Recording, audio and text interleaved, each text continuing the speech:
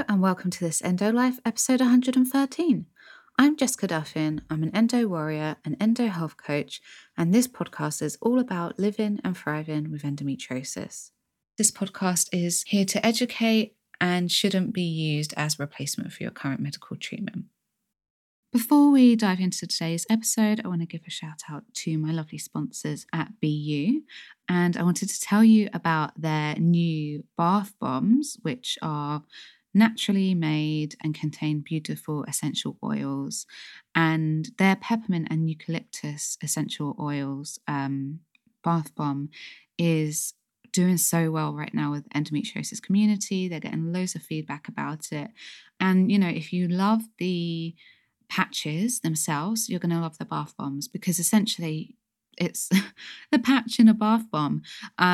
So, if you're on your period or if you're in pain, you could have a bath with some of the bath bombs or one of them. I don't know, you could have multiple if you want. And then get out the bath, maybe rub in some CBD balm and put your patch on top, which is what a lot of people are feeding back that they're doing. So I would love to do that, but I don't have a bath, so I can't. But if you have a bath, then, I think these new bath bombs could be a lovely way to help alleviate some of your pain. So if you'd like to check them out, you can go to BU, which is buonline.co.uk, and you can also order them from anywhere in the world on cultbeauty.co.uk, and they deliver worldwide. Okay, guys, just to give you a heads up, I'm very particular, so it might not be a problem for you guys, but it bothers me. So I just want to say I'm still having this breath issue where you can hear my breath a bit louder than normal because what we thought was a broken lead on our mic is actually a broken mic. So I'm still using the old one whilst we're choosing a new mic and getting that delivered. So we are kind of editing the sound, but there's only so much you can do with this quality of mic. So I'm sorry, and I really hope it's not bothering you too much. I'm actually standing further away from the mic, but I can't stand back too far, otherwise you won't be able to hear me. So yeah, I hope it's not too much of a problem. I also wanted to give a shout out to the lovely girls at Semaine. Semaine is an anti-inflammatory supplement that you take 2 days before your period and during your period. And the lovely girls sent me a couple of bottles because I've been having or kind of experiencing high levels of inflammation since doing my SIBO treatment, and I was really worried about it. And also we celebrated Thanksgiving this year, which we don't usually do, but Thanksgiving happened on my period. So the starch kind of and the very high levels of carbohydrates from all the sweet potatoes and the potatoes are not good for me and my endo. Normally, other parts of the month, that wouldn't be a problem. But having kind of like a big amount of starch that just basically gets converted into glucose hours before my period is not a good idea for me because I'm so sensitive. And so having those supplements was such a help because my period was bad in comparison to what I normally have, but I cannot imagine what it would be like had I not had those supplements. So thank you for those girls. If you want to check out those supplements, I actually interview Lauren and Catherine, the founders, on the show. So definitely go back to that episode and listen to the interview, and you can check them out at semainehealth.com, and that's SEMAINE. Okay, so for the past 2 weeks, I've talked about the link between allergies and endo and histamines. And quite clearly, I'm sure you have seen by now that there's just an undeniable link between them all and they're all very overlapping. And so today I want to talk about 7 strategies to help you alleviate your allergies and to reduce your histamine symptoms. Now, when I'm talking about allergies, I'm not talking about something like a peanut allergy, like a really severe life-threatening allergy. They're usually lifelong. I'm talking about more, flare-ups of hives, eczema, sneezing, worsening respiratory problems like worsening asthma. And these aren't in a particular order as it really depends on what's best for you and your unique situation. But I will say that healing the gut is generally important for everyone with endo and who are struggling with allergies. So I will just caveat that. And I'm sure if you spoke to someone like Dr. Becky Campbell, who's a histamine expert, she would have kind of a process that you would take in order to manage your allergies and reduce them. But because I'm not an expert on histamines and allergies, I'm not going to kind of give you a particular structure. But I will say that I do think healing the gut. I think all of these are important, but actually, I feel like healing the gut and removing allergens and potentially trying out a low histamine diet could be some of the most influential strategies that you put in place. Okay, so number one is trying out a low histamine diet. So think of your body as having a histamine bucket.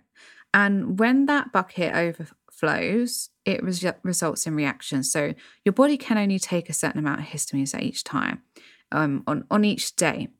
So imagine that you're eating like tomatoes and avocado and chocolate and tea, and it's piling up histamines, and you're exposed to mold, and you have cats, and it's really polluted where you are, and you've got like interstitial cystitis, so there's more histamine in your gut lining, and there's histamines being released from endometriosis, and you have high levels of estrogen. You've got a lot of histamine going on in a situation like that. So the bucket eventually overflows, and that's when you get histamine intolerance reactions. And, I mentioned this last week, but we're looking at symptoms like runny nose, nasal congestion, coughing, worsening asthma, eczema, rosacea, hives, headaches, fatigue, dizziness, heart palpitations, all of those. If you need a full list, go back to last week's episode and have a listen, or just read the show notes because I list them in there. Now, if we can lower histamine exposure, then we can calm down the body in the short term whilst we're healing these kind of root causes of the histamine problems, because it's very unlikely that it's just the foods on their own that's causing the problem. There's a reason why you can't tolerate those foods. So high histamine foods, or foods that liberate histamine from other foods, include foods like cheese, yogurt, fermented foods like sauerkraut, alcohol, tea, coffee, cultured foods like sour cream, chocolate, avocado, strawberries, spinach, dried fruit. So a lot of good things, I'm afraid. Those are just some of the foods. The most comprehensive list that I've seen is in Dr. Becky Campbell's book, The 4-Phase Histamine Reset Plan. And this isn't a long-term protocol. It's not something you have to be on for the rest of your life. It's more like an elimination diet. You eliminate these foods, then you get on top of the root cause, you start healing, and then start introducing these foods again and seeing which ones you flare up to the most. And it might be that there's one or two that you need to keep out in the longer term, or that you need to have a lower histamine diet for, the foreseeable future whilst you heal, but it's not supposed to be a long-term plan. So I will say that I did this. I did a kind of more extreme version, because the one that I did was low histamine and low oxalate. And I didn't notice a change in reactions in terms of like sneezing, nasal congestion, that kind of thing. I wasn't particularly looking though, because the reason why we did this diet was because of my bladder pain. So that's where I was focusing the most. But I did experience a huge change in my heart palpitations and racing heart. Though my dizziness got much worse, but that could have been many things. And my bladder pain got much worse. But I think that the reason my bladder pain got worse is because I was so stressed by the diet. Because if I eat spinach, citrus fruits, avocado, tomatoes, spices like cinnamon, if I eat yogurt, any cultured food, I'm in so much more pain with my bladder than I am in normally. Now, I'm in pain with my bladder pretty much all the time, but it's so bad if I have spinach or if I have citrus fruits or avocado. So it's definitely fair to say that there's a histamine component. But in that situation, the stress kind of overrode any of the benefits of removing those foods out. And I think it's now that I am healing my gut and I'm seeing improvements there. And as a result, I feel less stressed because I feel like I have some answers, that I think my bladder is starting to respond better to lower histamines because I haven't introduced them all back into my diet, and I am mindful of some of them. And like I said, if I introduce them, then my bladder pain goes back up. So it's definitely more responsive at the moment. So, number two is healing the gut. So, your body needs to be able to break down histamine and clear it from the body, and that happens in your gut. And the liver plays a big role as well, but it happens in the gut. And you've got a couple of different ways that this happens, but two of the main components to this are the enzymes DAO and MAO. And if your gut is compromised, then you may not have these enzymes in your gut to be able to break them down. So, two of the key problems that can affect your body's ability to break down histamines and that compromises your gut are leaky gut and SIBO. And I'm only really going to focus on those two today because I think they're the most relevant for us with endo. So, leaky gut can aggravate the immune system and can cause low DAO. So, if you haven't heard of leaky gut, what it is the intestine, your intestine is lined with a very, very thin layer of tissue. It's actually one cell thick. And this lining is made up of all of these cells, one cell thick, tightly packed together so that only nutrients can pass through.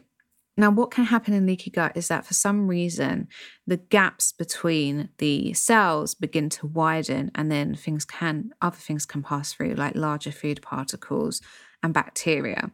And so your body starts reacting to whatever is passing through these holes. Your immune system is sitting on the other side of this gut lining, and so is your bloodstream, ready to absorb nutrients. And your immune system is there ready to attack anything that shouldn't come through, like, food poisoning, like bacteria and viruses. But your immune system doesn't notice a difference between like a chunk of cheese and a virus, so it starts attacking them both. If there's something passing through that shouldn't be there, it's going to start attacking. This causes the immune reaction, which releases histamines. So you have this heightened histamine reaction going on in your body and more inflammation in your body. But on top of that, leaky gut can cause low DAO, the enzyme, because having leaky gut can compromise the levels of digestive enzymes in your body and can also result in nutrient deficiencies, and we need adequate nutrients to make enough DAO. So often we might see nutrient deficiencies involved in histamine intolerance. Now, SIBO plays a role. As you know, we discussed SIBO last week, but SIBO causes low digestive enzymes. SIBO actually eats our digestive enzymes. The bacteria involved in SIBO feed off carbohydrates, and our digestive enzymes are made out of amino acids and carbohydrates. And so the SIBO goes along and attacks our digestive enzymes and breaks them apart so that they can consume the carbohydrates. So we have low digestive enzymes, so we can't properly break down our food and break down and clear histamine, but also not all the bacteria, but some bacteria can produce more histamine. And depending on the kind of levels of bacteria that you have in your gut from the SIBO and the type of SIBO that you have, this may produce more histamine in your body. So not only are you actually creating more histamine, your body is struggling to get rid of it. So there are other things that can compromise your gut health, and that can include food intolerances, parasites, candida, worms, bacterial imbalance. And so it can be really important to get on top of what's going on with your gut. It might not, if you don't have SIBO, then it could be one of the others. And leaky gut is really usually involved in all of these. So healing the gut for me is an ongoing process, and it's not something that's going to happen overnight. It really started with me identifying my food tolerances years ago, which, you guys know that I work on and I avoid those foods most of the time. I've now identified that I have SIBO, so I'm currently doing my treatment rounds, and I start my second treatment round on Wednesday. And then from there, once the SIBO has cleared, I will start repairing my gut wall with particular supplements and protocols. It's definitely a long process, but it's going to be really worth doing. And if you suspect that your gut health is a problem, I would suggest going back to my episode on Understanding the Endobelly part 1, 2, and 3, listening to my episodes on SIBO, especially the one that I talk about testing for SIBO. I would, if you can, get tested for SIBO. There's also a test called the GI map, which I talk about in those episodes. And that test will test for parasites, worms, bacterial imbalances, viruses, infections, etc., H. pylori, that kind of thing. And you can also have an indication of whether you've got leaky gut. So I would recommend getting those tests if you can. If you can't, then I talk about in those episodes first and second line therapies to begin healing your gut and giving your gut a chance to recover. So definitely check those out.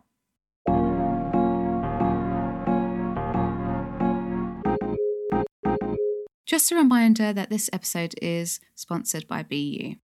These natural patches last for 12 hours, so they bring you prolonged relief and can begin working on relaxing your muscles before the pain kicks in, so you're prepared even if your period comes during the middle of the day.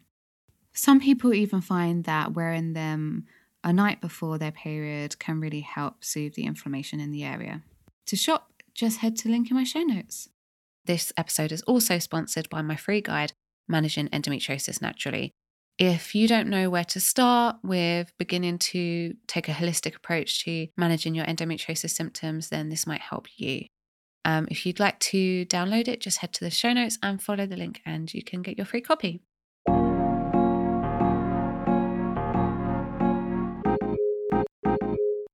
Number 3 is look for mold. Mold is a really big problem, especially in the UK. I don't know about in other countries, but it's a big problem in the UK within households. I saw something like 70% of houses have damp or mold, but I don't quote me on that. But I know it's a very big problem in the UK. And mold exposure causes people to be more likely to have asthma, allergies, sinus problems, respiratory infections. Symptoms of mold exposure include headaches, fatigue, dizziness, obviously like these allergic reactions, so like rashes and sinus problems, etc.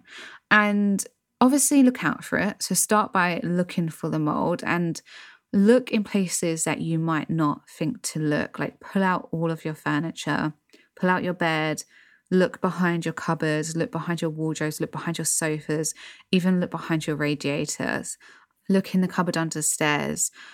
This has been probably the biggest game changer for me, not necessarily with my bladder, but with my kind of sinus allergic reactions. We pulled out the entire storage that was under the stairs and there was so much mold, like literally suitcases had rotted away that were at the back of the cupboard and were kind of like, it was like the upside down had started to like infiltrate these suitcases. If you haven't seen Stranger Things, you're not going to know what I'm talking about. Just Google the upside down. So since we cleared out that cupboard, we chucked a whole load of stuff. We really disinfected it. We cleared it all.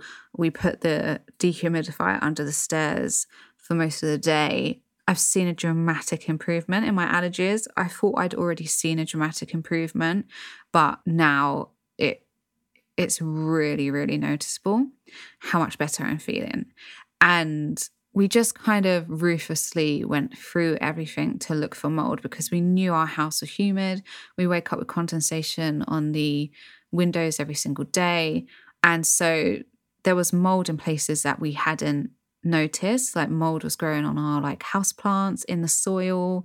So clearing that, it was growing behind the radiators. So when we took the radiators off the walls to clean them, there was mold behind the radiators.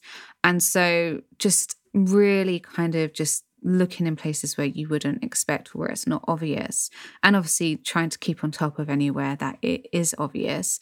But I think the biggest issue for us is not just keeping on top of the mold, but it was more about preventing it in the first place. And having a flat that's so humid, I had to end up buying a dehumidifier. And when I got the dehumidifier and turned it on, the humidity in our house was 82%. Mold thrives at 70%. And a healthy level of humidity in the house is 30 to 60%. 40% is a good range I'm personally finding. So some tips would be to obviously clear the mold, get a humidity sensor, and if your humidity is really high, look into buying a dehumidifier. I'm putting links in the show notes to where you can compare prices and learn about dehumidifiers, because actually there's quite a bit to consider. So I had to go down a rabbit hole of like researching them and working out which one was going to be best for our house. And it has changed the game having this dehumidifier. It's changed so much. Like our walls would drip with like condensation when we were cooking or when we were drying clothes. It's just really changed the level of humidity in the house. And if it's not on, you can feel it. It feels like you're at a swimming pool or like at a sauna. So clear the mold, get a humidity sensor, open your windows like 15 minutes each day at minimum. I always open my windows like straight away in the morning, no matter how cold it is, because the condensation is so bad. Something else that I've done, which was also a really big game changer, was I bought these non-toxic anti-mold and anti-dust mite sprays by BioLife, and one is called Home Cleanse and one is called Air Cleanse. And the Home Cleanse is for soft furnishings that you can't like dry clean or clean, like sofas. So you spray daily? No, every 3 days you spray on your soft furnishings, and then the air spray you spray every day. And just noticed such a difference. It was really remarkable with that. I'm going to keep buying it. I think it's a great help. Also, double check things like your plants. Plants also actually add humidity to the air. So even though they're good for like cleansing the air, they do add humidity. We have a lot of house plants, and a lot of them were in our bedroom. And since I've moved them out of the bedroom, I've been a lot better with my congestion. So that was really noticeable. Oxford have a report on mold and humidity and damp in the home and ways to kind of prevent it and ways to identify it if the mold isn't obvious in your house, but like humidity is a problem. So I'm linking to that in the show notes. And number 4 is similar to this one, but kind of identifying and removing airborne allergens like dust. Well, not just airborne allergens, but any allergens like dust mites and pollen, cat hair that might be in the house. So when my allergies really started kicking off, we thought it was because we have a mulberry tree out the back, and that the mulberry trees are actually like illegal in certain states in the US because of how bad an allergen they are, or how bad people react to their pollen. So we thought that was the problem, but then kind of hay fever season passed and it continued to go on. So I think it can sometimes be difficult to identify like what is causing what, and it's not easy to notice whether you have like dust mites in the house, unless obviously your house is clearly needing a clean. It can be difficult to identify these issues. So other than this constant mold that we were keeping on top of and cleaning all the time, there wasn't any kind of specific area that I felt like, okay, this is the culprit. So I just started deep cleaning every single room. Took down like all of the curtains, the blind, like washed everything, cleaned the carpets, like just deep cleaned as if we were like, as if we had like COVID in the house, or like we were like moving house. And because I haven't been well, it's been a bit of a process to do that. I could sort of do like one room across 2 days. And even like in the hallway where we hang up our coats, I got all of the coats dry cleaned, or if I could clean them here, if I could wash them here, I washed them, just because I thought, well, coats been sitting since winter, like just anything that I could clean, I cleaned. I even went to the extent of like buying new bedding, new duvets, like just tried to get rid of as much as I could that I felt could be holding a lot of dust mites, and that I wasn't sure if we could get on top of it. And then obviously I treated everything with the home spray that I mentioned. And really, like every week as we go through each room, which we've now done everywhere now, my allergies have been dramatically improving. So definitely don't overlook this. Like, your house might be clean, you might clean regularly, or it might be really tidy, but just I don't think it can hurt to just pull everything out as if you're literally moving a house and clearing and cleaning kind of every nook and cranny. That's like I pulled out the bed, I pulled out the wardrobes, like the cupboards, just pulled out everything. So go deep with the cleaning. And what you can also do is buy an air purifier. So when I have the budget, that's what I'm going to do as my next step, because a good quality air purifier will catch the allergens, the pollen, the dust mites, the mold in the air. And there's one that I'm looking into that absorbs, I think it's something like 88% of mold from the air. So, and all of the allergens. So I think it's 88% mold and 99.9% of other allergens. So I'll link to that in the show notes, the one that I'm looking at, but there are plenty that you can look at, but you just want to go for a really high quality one. Okay, so number 5, don't roll your eyes, but it's stress. So stress actually raises histamines in the blood, and I've actually seen this occur with my clients when they're doing really well and they get really stressed and then they have an awful histamine reaction.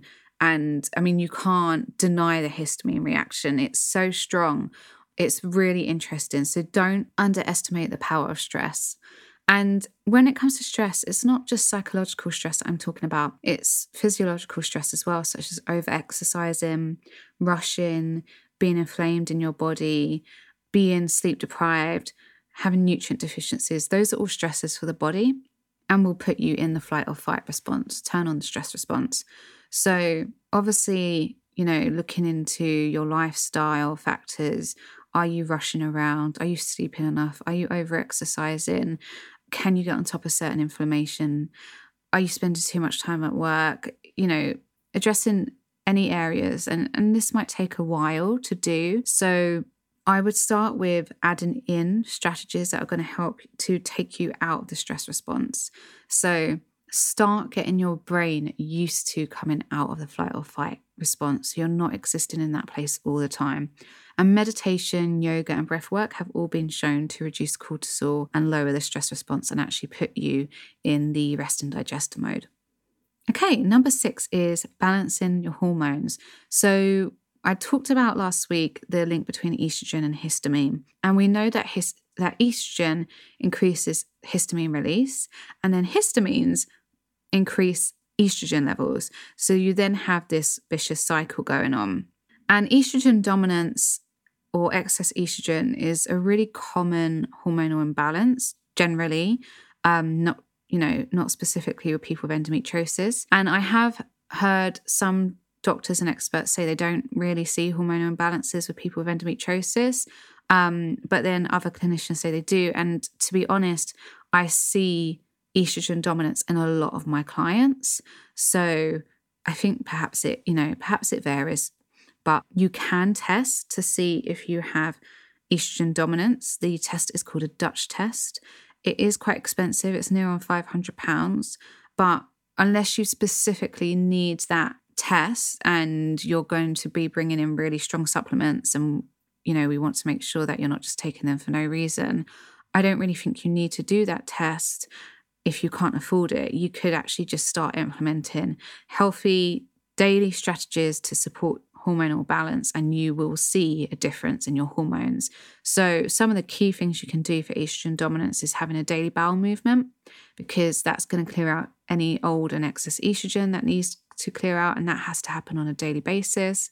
Lowering alcohol and caffeine, because they both raise estrogen levels, especially alcohol, and also it's going to alcohol, caffeine, sugar, stimulants, they're going to burden the liver, and the liver plays a really big role in clearing out estrogen. Eating cruciferous vegetables, because again, they support the body in clearing estrogen, excess and old estrogen that needs to leave the body. Balancing blood sugar. Balancing blood sugar is so key to hormonal balance. It's just kind of the number one starting point. So those are some of the key strategies. Of course, I'm given you guys an overview of all of these strategies and these strategies to kind of dive into more. So see my tips. In my show notes, I've put 2 links to my to 2 episodes on estrogen dominance and tips and strategies to alleviate estrogen dominance. So I would head over there and start with those. But really, beginning with balancing your blood sugar is going to take you very far. And if you have constipation, working out why and getting to the root of that. And those endo belly episodes will help with that as well. Okay, number 7 is supplements. So I have kept these to the end because I want us to get to the root cause.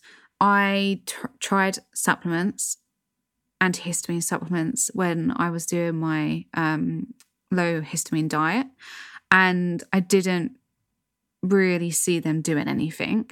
And I think the reason being is because my body was just so overwhelmed with the amount of toxins in the house from the mold and the humidity causing like dust mites and mold, and who knows where that was like affecting, that we couldn't visually, we couldn't see. I think my body was just so overwhelmed of that, and obviously overwhelmed with stress as well, that I was just trying to put a band-aid over the problem, and my immune system was overriding that. The supplements weren't strong enough. So I think that these supplements need to be taken in context. And I think if I added these in now, I imagine I would have a better response. I'm really curious. I'm not going to get them now because my SIBO treatment is just very expensive. So that's where I'm focusing at the moment. But at some point, I definitely would like to try those out. So there are numerous supplements that are helpful for histamine problems and allergies, but some of the most common ones are quercetin, DAO, and nettle. So quercetin is a plant compound. It's found in things like apples. And so a lot of histamine experts recommend quercetin. So it's sort of an unquestionable one. I know Dr. Aviva Romm likes 500 milligrams a day, I believe.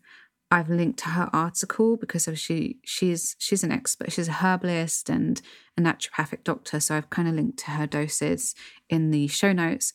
But she uses quercetin. Dr. Jessica Drummond did recommend rutin to me, and I was taking that as well. But I don't have a specific dose for you guys. So if I find one, I'll add that into the show notes. DAO. So obviously we know that that's the enzyme that helps to break down histamine. I haven't tried DAO because it is derived from pig's kidneys, and so I haven't tried it as of yet. I'm not eating meat, so I can't personally report on that. The other reason why I haven't taken DAO is because most of the supplements that I've found contains vitamin C, and vitamin C in supplement form is aggravating for people with interstitial cystitis, so that has been quite problematic for me. But one of the kind of most well-known high-quality DAO supplements you can get is Histamine Block by Seeking Health. And Seeking Health is a really good company, so I do recommend their stuff. The other one is nettle, so freeze-dried nettle. I have tried the tea. I personally just haven't found it strong enough. I've had such severe allergies in the past 18 months that I think I just need really strong stuff to get through. Dr. Aviva Romm recommends 300 milligrams of freeze-dried nettle in capsules 2 to 3 times a day. Now, like I said, there are other supplements, other nutrients that help your body to make DAO, but I just thought I'd give you an overview. And if you want to find out more about the supplements, I really recommend reading the article that I'm linking to by Dr. Aviva Romm, and then also reading Dr. Becky Campbell's book, The 4-Phase Histamine Reset Plan. And she has all of the supplements in there that she uses. I think another thing to consider as well, actually, with that is I probably wasn't absorbing very well. When I was taking those supplements, I had some tests done, and it showed that I wasn't absorbing like most of my nutrients. So I don't know how well I would have absorbed any additional supplements on top of what I was already taking. I think that's changed now, but it's something that you might want to take into consideration. Okay, so those are the 7 strategies. As I said, this list isn't exhaustive. There are so many other strategies that you can try. I really recommend doing some further reading and research and looking at Dr. Becky Campbell's book, checking out Dr. Aviva Romm. There are some other articles that I found really interesting that I'm going to share in the show notes. So just maybe explore which options feel good for you and then start, testing out some of those. But know if you try these and these don't all work, it doesn't mean that's the end of the road for you. There are other options to try as well. This is just a starting place. So let me know how you get on. Let me know if you try any of these strategies, how you're feeling. And so many of you responded to me about your allergies that I would just love to hear if you start experiencing some relief. So keep me posted. Okay, and then finally, before we wrap up, I just want to say if I sound a bit tired today and tripping over my words, it's because I had 2 hours sleep last night because my bladder was really flaring up as a result of some of the treatment I'm taking for my SIBO. It's aggravated my bladder quite a bit, so I didn't get much sleep at all last night. So yeah, if I'm stumbling a little bit, that's why. Just what I should let you guys know before I end this and you're like, why was she talking so weird? So yeah, I'm going to get a good night's sleep tonight and be back a bit fresher next week. If you want to find out more about what I do or read more on endometriosis and living well with it, you can head to my Instagram page, which is this_endolife. You can head to my website, which is www.thisendolife.com. And you can also get a free guide to managing endometriosis naturally on my website. I've put the link in my show notes. It's a beginner's guide to getting started on all of the areas that I have worked on to help reduce my endometriosis symptoms and pain and live well with endometriosis. As always, if you like this show, please rate, review, and or subscribe. Really, truly does help others to hear the podcast and hopefully will help them to live better with endometriosis. This episode was produced by The Pod Farm. Whether you're an established podcaster or just getting started, visit thepodfarm.com to see how they can help you go from an idea to a finished show that's ready to be heard by the world.